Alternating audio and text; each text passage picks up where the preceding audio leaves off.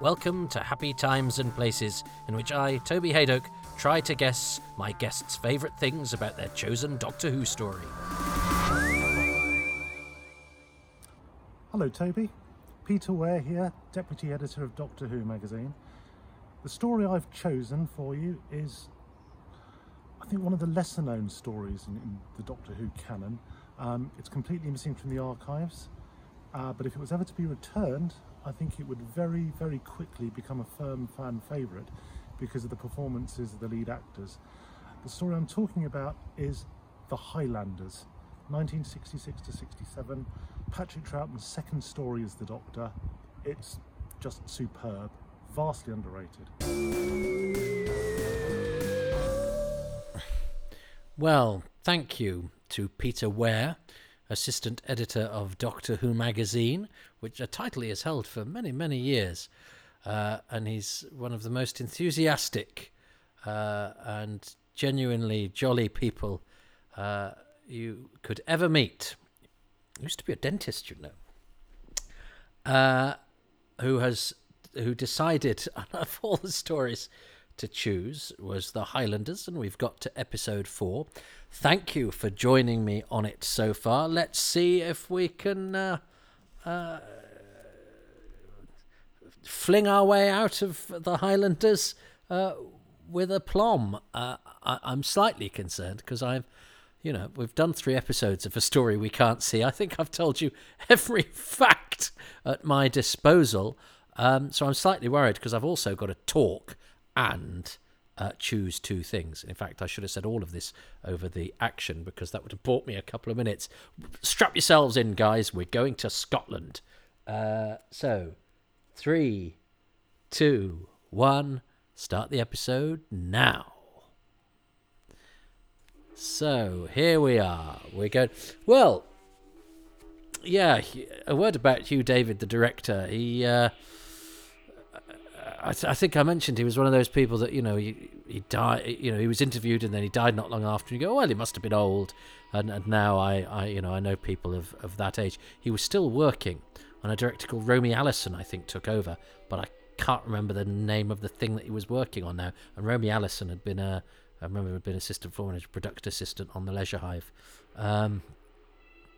But yes, Hugh David has been very unlucky because none of his episodes of Doctor Who exist. And Elwyn Jones, a Welshman, Hugh David, a Welshman, Elwyn Jones, doing the Scottish story. Elwyn Jones, there is a picture of. There are pictures about, and he was a big cheese with Z-Cars and Softly. Seems odd that he still gets a credit when he chose the setting and the period. And I don't think they'd wanted to do. I think Innes Lloyd was so again the historicals. I don't think they'd wanted to do it, but they'd sort of committed. Oh, and that's the point. Hugh David was going to direct. He was directing the second Patrick Troughton story, which this is. But the scripts he got were for the Underwater Menace, and he just went, nope, I am not doing that. And so they swapped the order about. So actually, Troughton's second story should have been another sci-fi adventure with a mad scientist and his pet octopus. But instead, Hugh David did this, and it was brought slightly forward. So it's slightly anomalous in that sense as well. And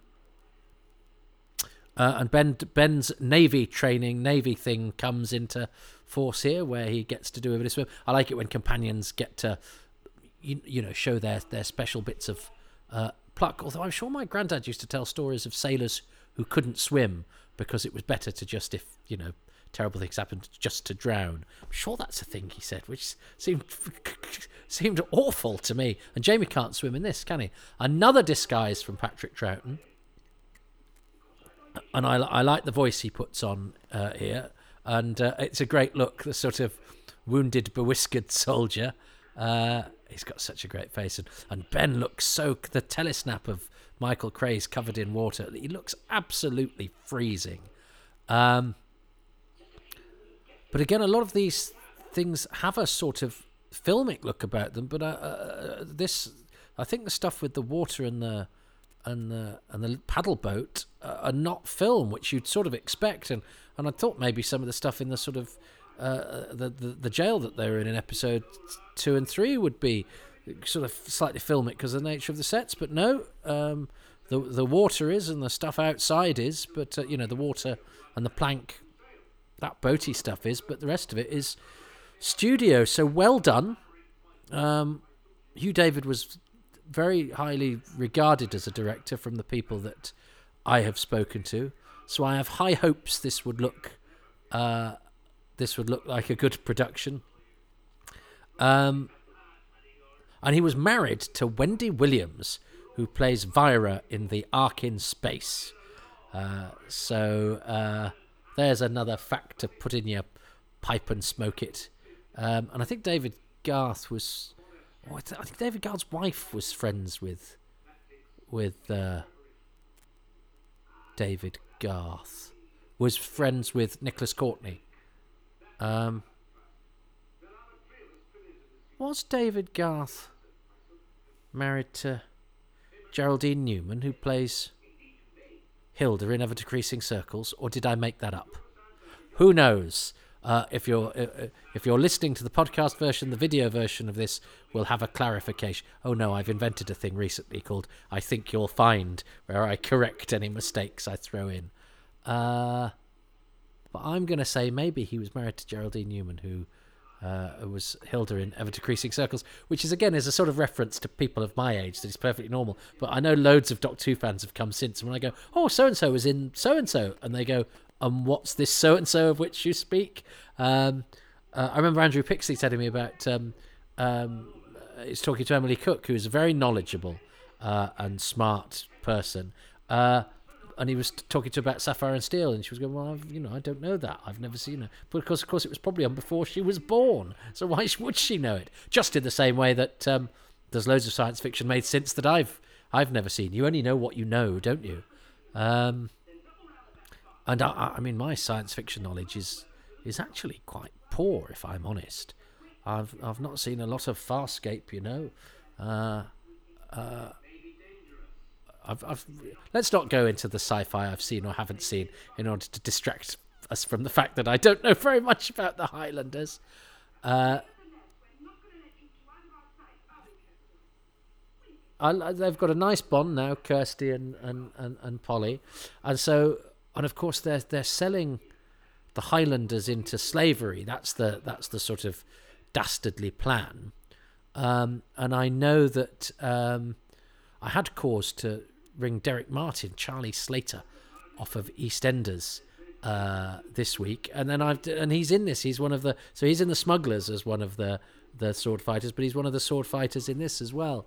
And actually one of the guys in the Hold is Gordon Craig, who is the guy that doubles for William Hartnell in episode 3 of The 10th Planet. So he's a sort of emergency doctor, who I presume is long dead, but an extra and a walk-on, but who has had the honour, and not many people have, of playing Doctor Who, and he did it because William Hartnell couldn't do episode 3 of The 10th Planet relatively late in the day. But Gordon Craig is also the name of a great theatre practitioner, and it's not the same one, but that means it's not very easy to find much out about our Gordon Craig. He's got a great face, hasn't he, Solicitor Grey? And he's a good villain. And he's actually keeping it... Oh, there's Pat Gorman. Oh, how gorgeous. Pat Gorman, ubiquitous extra. You can, and in the recon I'm watching, he's wearing a woolly hat and he's standing behind Patrick Troughton. Pat Gorman, there he is. Turns up in Doctor Who, I think between Dalek Invasion of Earth and Attack of the Cybermen. I think probably in more episodes than anybody else. He's in everything. I remember somebody had recommended The Sandbaggers on DVD, and I got that and said, this is a brilliant series, you'll love it. Well, I did love it. It's fantastic. And the first person you see is Pat Gorman in the street. what a legend! And actually, he when I was getting divorced and I stayed with a friend who looked after me, I discovered that Pat Gorman actually lived about 3 streets away. But I never had the pleasure. I did write to him, and he sent back signed pictures, but he wasn't terribly interested in being interviewed. And I spoke to his daughter after he died, and he was happy to sign things and stuff, but he didn't particularly want to go back, and I think was not necessarily comfortable with being interviewed. There is an interview with him on a thing called I Was a Doctor Who Monster that was a little documentary short put on before the Planet of the Daleks repeats, celebrating 30 years of Doctor Who. And I tried to track down the rushes for that so that we get a bit more of Pat Gorman, but I tracked down the rushes of pretty much every other interview apart from the Pat Gorman one. It's probably out there somewhere. I would be surprised if it wasn't. But I didn't get hold of it in time to write I did a little bit for Doctor Who magazine and a bit for my blog. I'm loving the atmosphere of this. We talk of the atmosphere of the 60s stuff, and as I say, sometimes something like Tomb comes back, and it's the atmosphere is in the performance, but it's not in the shadows. Whereas the smoke, and it's amazing how simple things like a lot of smoke and some shadowy lighting can be.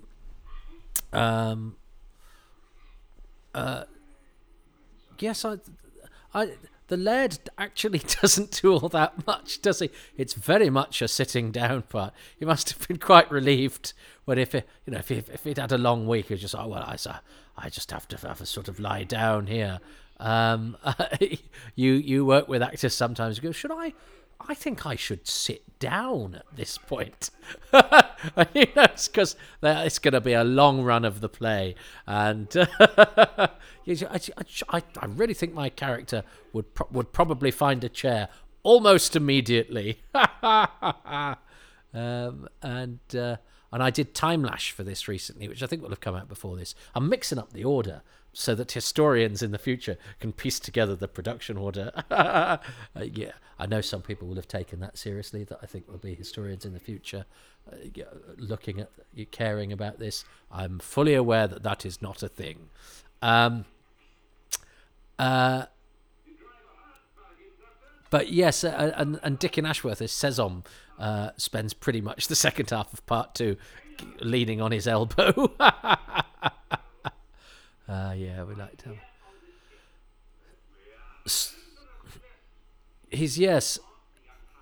There's actually, I quite like the way that we enjoy the 3 tiers of villainy, and I think they're nicely balanced. So you've got very over the top pirate guy, you've got very sort of cold and cunning and very civilized, although he's doing a deeply uncivilized thing, Solicitor Grey, and then the rather obsequious Perkins. Oh, I'm doing my German accent again. I do love Patrick Troughton. I hope you do too. Oh yes, you're at my house, aren't you? You're at my welcome. It's coming up to Christmas here in Haydock Towers, and I have to admit I have been putting off doing the Highlanders. Peter, because he's a very fastidious and hard-working and nice chap, came in pretty early when I sent requests out and said I've chosen the Highlanders, and it loomed. So if this is vaguely entertaining, stick with me, do please, because this is what I was especially worried about. I'm just trying to think how we discovered things about it. There are far more telesnaps, as I say, than were printed in that Doctor Who magazine. But it's amazing how, again, isn't it beautiful that Doctor Who came back sort of piece by piece? So telesnaps had been seen. The Power of the Daleks telesnaps existed. And there are a few off-air pics of episode 7 of the Dalek Master Plan. And then these came back. And then I think it was when Marcus Hearn said, well, let's look at the BBC written archives, and came across, a whole stash of telesnaps. So, but it was rather glorious that actually. Oh, and I think there'd been a few from the Moonbase as well. I think Michael Wolff, the actor from the Moonbase, had some. So bits had come in, which is better. That's a much better way round than us, Marcus Hearn, finding the written archives first and having that big stash, then some being found that were duplicates of ones that had already come. So Doctor Who's history was sort of peeled away layer by layer. Now I'm suspecting this fight will have been very, very good, just because it's got stunt guys doing it. Peter Diamond was a very, very good fight arranger.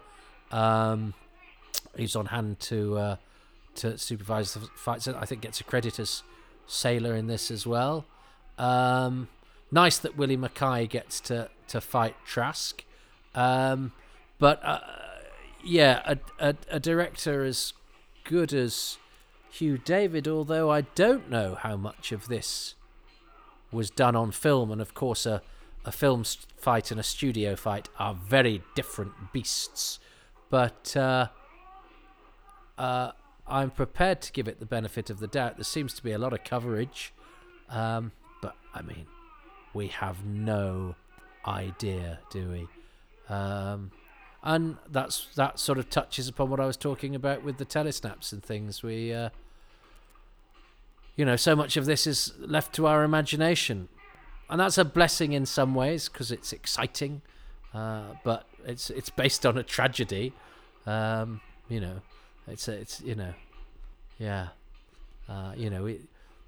connection we do get, or any scant little fragments that we do enjoy, based on the fact that we only have scant little fragments because, and it's interesting, isn't it, that Trask gets thrown overboard. That none of the fight sequence from this is featured in the Australian censor cuts, so that's interesting. And of course this reconstruction has, I think I may have just been a bit dim, and a lot of the stills may have been from something else. The genuine Doctor Who and telesnaps seem to be of a slightly different hue, so I may have just given you a bum steer. I may have given you a not very accurate recreation of which is, under the circumstances, only appropriate. But even if only a few fragments of what I said bore in any way bore relation to the reality, that is apposite. And because Jamie got to kill Trask, but he's not had a wild amount to do in the story, so I don't think it was always obvious that he was going to join. I like the fact that Perkins comes good. The sort of Dickensian Clark, who, for all his humility, has a little bit of a survival instinct, but also I think because he's a nice character, it's not all opportunism.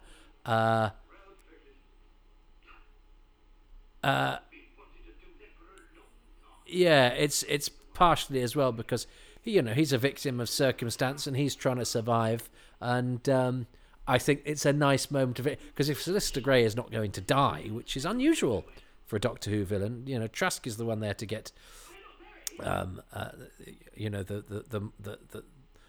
mortal conclusion, whereas Grey unusually, yes, does not die, but he does get his comeuppance, not just at the hands of the Doctor, but his servant, who he's sort of bullied around a bit, the little man gets a nice victory, which I enjoy, and might well be actually what I choose for my moment. We're glad to have you with us too, Fraser Hines, who on a 4-week engagement, as anybody that's associated with the Doctor will tell you, You will never leave, and he certainly never has, and he's in every Troughton story bar the very first, which is a pretty hefty, pretty hefty contribution to the show. Good for him. He's a bit of a Doctor Who legend, and I think his rapport with Patrick Troughton is one of the highlights of the era. And he's... Oh, and Fraser, yes, of course, because we're going to have a new character come in now. And Fraser always mentions Guy Middleton, who had been a sort of 30s and 40s matinee idol towards the end of his career and his life here. But yes, Colonel Atwood is played by an actor of quite good of good stock, and it's it's very much a cameo appearance. He's not actually here yet, so I've just said everything about him before he's come on the scene. And is this the first we've seen of Algernon in this episode? So actually, the pirate story the ship story is gone, the slave story is gone, and it's more just facilitating the egress of the Doctor and his chums. Poor old Algernon Fish. I am feeling a bit sorry for him now. There is Guy Middleton. And he really is playing sort of upper class twit, which is rather fun. But Fraser always goes, "Oh God, we got Guy Middleton." It was that was amazing. But yeah, they get him for one episode. But he doesn't get star billing or anything. He's wanders in for a bit. I'd be interested to see. I haven't seen the paperwork for this. I'd be interested to see, because of the way that the BBC pay people. If you've done a lot for the BBC, even coming in for one episode, you might ended up being paid more than everybody else, and it's often very little to do with the billing or the size of the part as well. The paperwork I have seen, it's very interesting to see who gets paid what, and as I say, the BBC system is you get paid a little bit more every time you perform for them, and your bar will be set by your agent at various points in the career, so how much it goes up by will depend on status a little bit, but continued and frequent employment bumped your fee up quite a lot, and working on film bumped your fee up quite a lot. It's amazing how doing a couple of stints in the film sequences meant that you got paid a lot more than people that went to rehearsal and studio. And actually, the Finch stuff is nice. That as with Perkins, who's the sort of worm that turned, Finch gets his moment. Finch starts off as a bit of an arse. Then he becomes a sort of hapless stooge of Polly's machinations and her game contribution and her quick-wittedness. But actually, he gets a chance to better himself and do the right thing, so Gray actually gets a comeuppance twice. He's had a comeuppance at the hands of Perkins, and now he's got a comeuppance at the hands of the other, slightly hapless underdog sort of character. Oh, Peter Welch, by the way, as the sergeant, turns up again in the Android Invasion as Mr. Morgan in the pub. Always nice to see actors crop up a couple of times in Doctor Who. Still waiting for that Dallas Cavell interview, though. I think that's lovely, and Polly kisses him. And it's a funny thing about time travel, though, because as soon as they go, in Polly's time, Algernon Finch has been dead for centuries, and it's very funny how I sometimes think that when we watch a war film, we go, "Oh, they've survived the film," The fact is, they could die the very next day. Well, it's 1917 the other day. You go, oh, they've survived. You go, yeah, but it's 1917. There's a whole year to go. But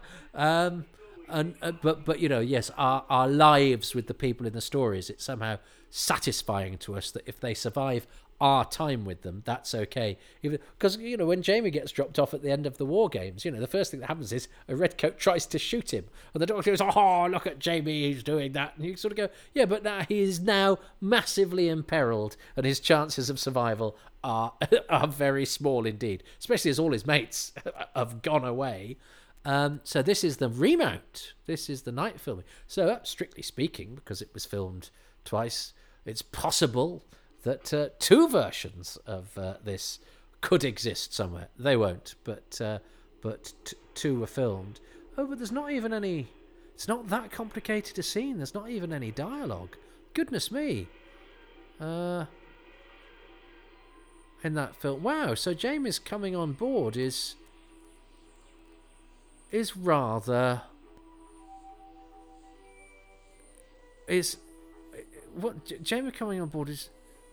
Very little happens with that. I almost want to rewind that and go, was I not paying attention? So I won't go on about it too much, but it seemed like a very peripheral moment, really. It was just a sort of, we're all getting into the TARDIS and off we go, not a sort of, come on, Jamie, with the stuff of legend, which we do now. But no, anyway. So Jamie is on board the TARDIS. Next week, Doctor Who and the Underwater Menace. Ha ha ha ha. Oh, nobody's chosen that yet. I would have a great time with the Underwater Menace for reasons I will explain when I do it, should I still be doing this and have not found anything better to do. I should have started this at the beginning of the plague. They found a vaccine now, so I mean, I may as well stop. I'm not going to. So... The two things, so a thing about episode 4 and a thing as a bonus thing as a whole. My thing about episode 4 is Perkins clicking his fingers in the face of Solicitor Grey. It's well, maybe him and Algernon. The fact that both of those characters get their moment where they become, because of their exposure to the TARDIS crew, they do the right thing. They become better people. And they both have a moment, a sort of punch the air moment, or the 60s equivalent of. And my thing about the whole story, I think, is the contributions of Ben and Polly, because Ben gets to do his brave thing and gets thrown over the edge, and he escapes from the knock because he's a sailor, so he's that I like all of that, and he tears up the contracts, doesn't he? And very much steers the Highlanders around the Doctor's madness because they don't quite know how to take him, and Ben's the sort of voice of reason. Ben catches on when they don't. And Polly, whose stuff with Kirsty and with Finch is brilliant, and she's very game and she's very smart, and it's her idea to do the orange selling thing, and has a really good contribution to the story that she doesn't get in some of the others, it has to be said. So yeah, the contributions of Ben and Polly, I think, are lovely in that story. What does Peter say? But I am going to go back and watch that end to see Jamie's joining of the show. Episode 4. Well, the one thing obviously I haven't mentioned yet is Fraser Hines as Jamie. This was, of course, Fraser Hines' first appearance as Jamie in the story, and he doesn't get to do an awful lot in the first 3 episodes, but in episode 4, Jamie comes into his own. He takes a lead role in the fight aboard the Annabelle, the slaver ship, towards the end of the episode, and he takes on Captain Trask in a sword fight, eventually forcing Trask overboard and into the Firth. So heroic Jamie then escorts the Doctor, Ben and Polly back to the TARDIS and departs with them at the end of the story, and the rest, of course, is history. So that's my choice for episode 4, Jamie coming into his own with a sword fight against Captain Trask. And finally, my bonus thing that I love about the Highlanders is the Doctor's love of hats. Now, this was something which was dropped fairly early on in the second Doctor's run. I think they tried to pull in his trousers a bit, and they calmed down his wig, and they basically, when Maurice Barry came along with the moon base, he just cut a lot of Patrick Troughton's eccentricities away, and we get the second Doctor, which we know for the remainder of his tenure. But in the Highlanders, and like Power of the Daleks before it, the Doctor has an inordinate love of hats. He's got the little Highland cap, which he finds in episode 1. He's got his own hat, of course, the Paris bow, which many fans know as the stovepipe, but it's a Paris bow, I believe. He's got the cap of the kitchen maid, which he pops on for most of episode 3. He's got a soldier's hat, which we see at the start of episode 4, so an English redcoat hat.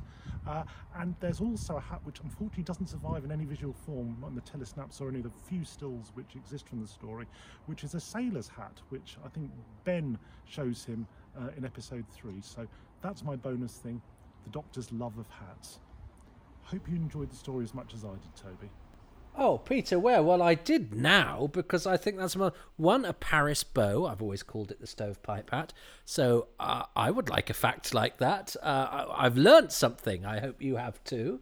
I hadn't adumbrated the number of hats that the Doctor encounters. And I'm a hat wearer myself. I'm indoors for this, but I'm generally, I don't leave the house without a hat, and I have a variety of them. So you'd have thought I would have been a bit more simpatico with the millinery, but those are great choices. And funny, I touched on Jamie, but actually went the other way and went with Ben and Polly. I think probably I took Fraser Hines for granted just because I know, that he has much to come, whereas I slightly lament that, this spells the doom of Ben and Polly, really, and their contributions are rather diluted, and they're slowly and rather unceremoniously edged out when Innes Lloyd goes, "Oh, I like the relationship between these two, the Doctor and Jamie." So it was important for me to choose Ben and Polly because I love them. But so the love of hats and Jamie, two very good choices, two things I didn't choose. So after a moment of where it looked like in episode 2, I might emerge from this with some honours. Sadly not. I've much chance of winning this as I have finding a tin of tartan paint. Well, look, we got through the Highlanders. I hope that the next Patrick Troughton story I do is one with moving pictures. In fact, a couple have been chosen. I do have some more missing episodes to come. At the moment, I haven't got many new series episodes to come, so I might have to ask around for some younger people. I've asked quite a lot of young fans, and they say yes, and they haven't got back to me. So anyway, I'll keep flinging it out there. I've got, as I record this, there's a couple of weeks to go till Christmas. I think you will hear this well after Christmas. So Happy New Year to you all. Thanks for joining me in bonny Scotland. Who knows where we'll be next? But for now, awa ye goo. That was Be on your way. Ta-ta. I think you'll find. I think you'll find. I think you'll find. I think you'll find. Well, I may have lost the competition for this particular instalment of Happy Times and Places, where I was trounced by Peter Ware, but I think I'm even Stevens in the I Think You'll Find stakes, because David Garth was married to Geraldine Newman, who played Hilda in Ever Decreasing Circles. However, I made a boo-boo. I'd initially thought that the stuff on the little singular boat, not the Annabelle, but the little paddle boat, was on film. So I had a look between episodes, and I'd sort of misread the filming, which I thought had just taken place on the Annabelle. So, because it seemed a bit of an ambitious studio set to me. And then having said that, I was filled with doubt. So I went back and checked, and I was right first time, but I was wrong with what I said, therefore, in the broadcast, that the filming was also, it wasn't just the boat and the outside stuff, it was the little paddle boat, the dock stuff, all of that with the water was filmed, which I was surprised that if it hadn't been, because of the amount of water and the nature of the set. So I was right, then I was wrong, and now I'm right again. Oh, that's life. So there we go. I think you'll find I've been both right and wrong at exactly the same time. And hello again, everybody. I did go back to have a look at Jamie's entrance, and of course it's all in the script. He sort of hangs back and Ben opens the TARDIS and Polly drags him in, but of course there aren't really any telesnaps of that. In fact, the only people we see in the telesnaps are Troughton and Michael Craze, and it's all covered in the dialogue in the barn. So that was clearly rewritten because it was studio. So it, they had a while between the filming in the studio in which to get that scene in order, and presumably in the original Jamie had instead gone off to continue the battle, or it would have been would have been a pretty tricky end for him. Although, or even he might not have even got that far. He might have stayed on the Annabelle, and all of the subsequent stuff would have taken place without him. Yes, that's probably more likely. I don't know. One of those two things. Anyway, yes, it's not as cursory as I thought, because all the explanation about Jamie coming aboard the TARDIS takes place in the barn. But somebody was gassing during that. Who could that have been?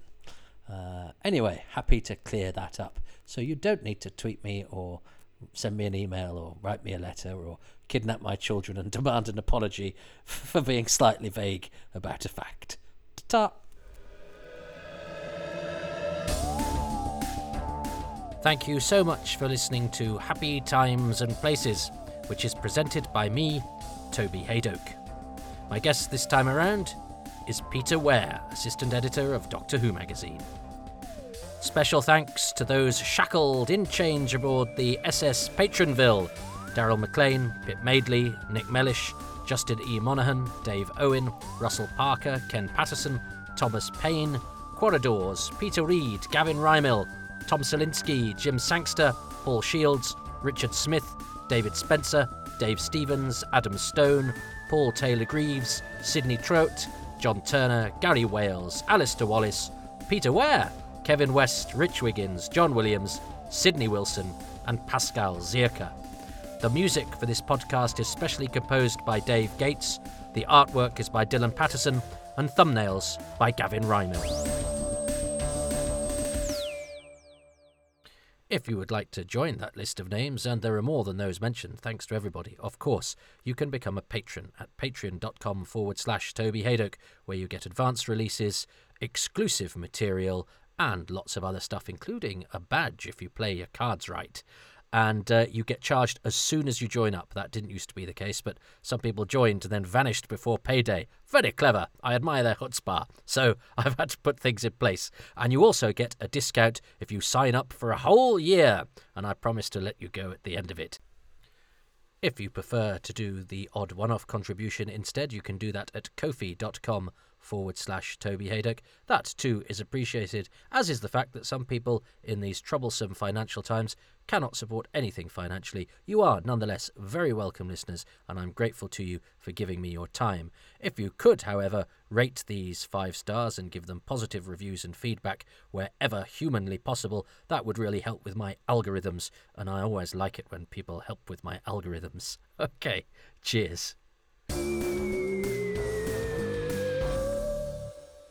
You can sign up to my YouTube channel where there is a video version of this. You can follow things that I do at www.tobyhaydock.com, and you can also tune in to a live comedy show I do every Tuesday at twitch.tv/Excess Malarkey. It's me presenting 4 special guests from the worldwide comedy circuit. It's a couple of hours. It's totally free, although we do accept donations, and it's a lot of fun.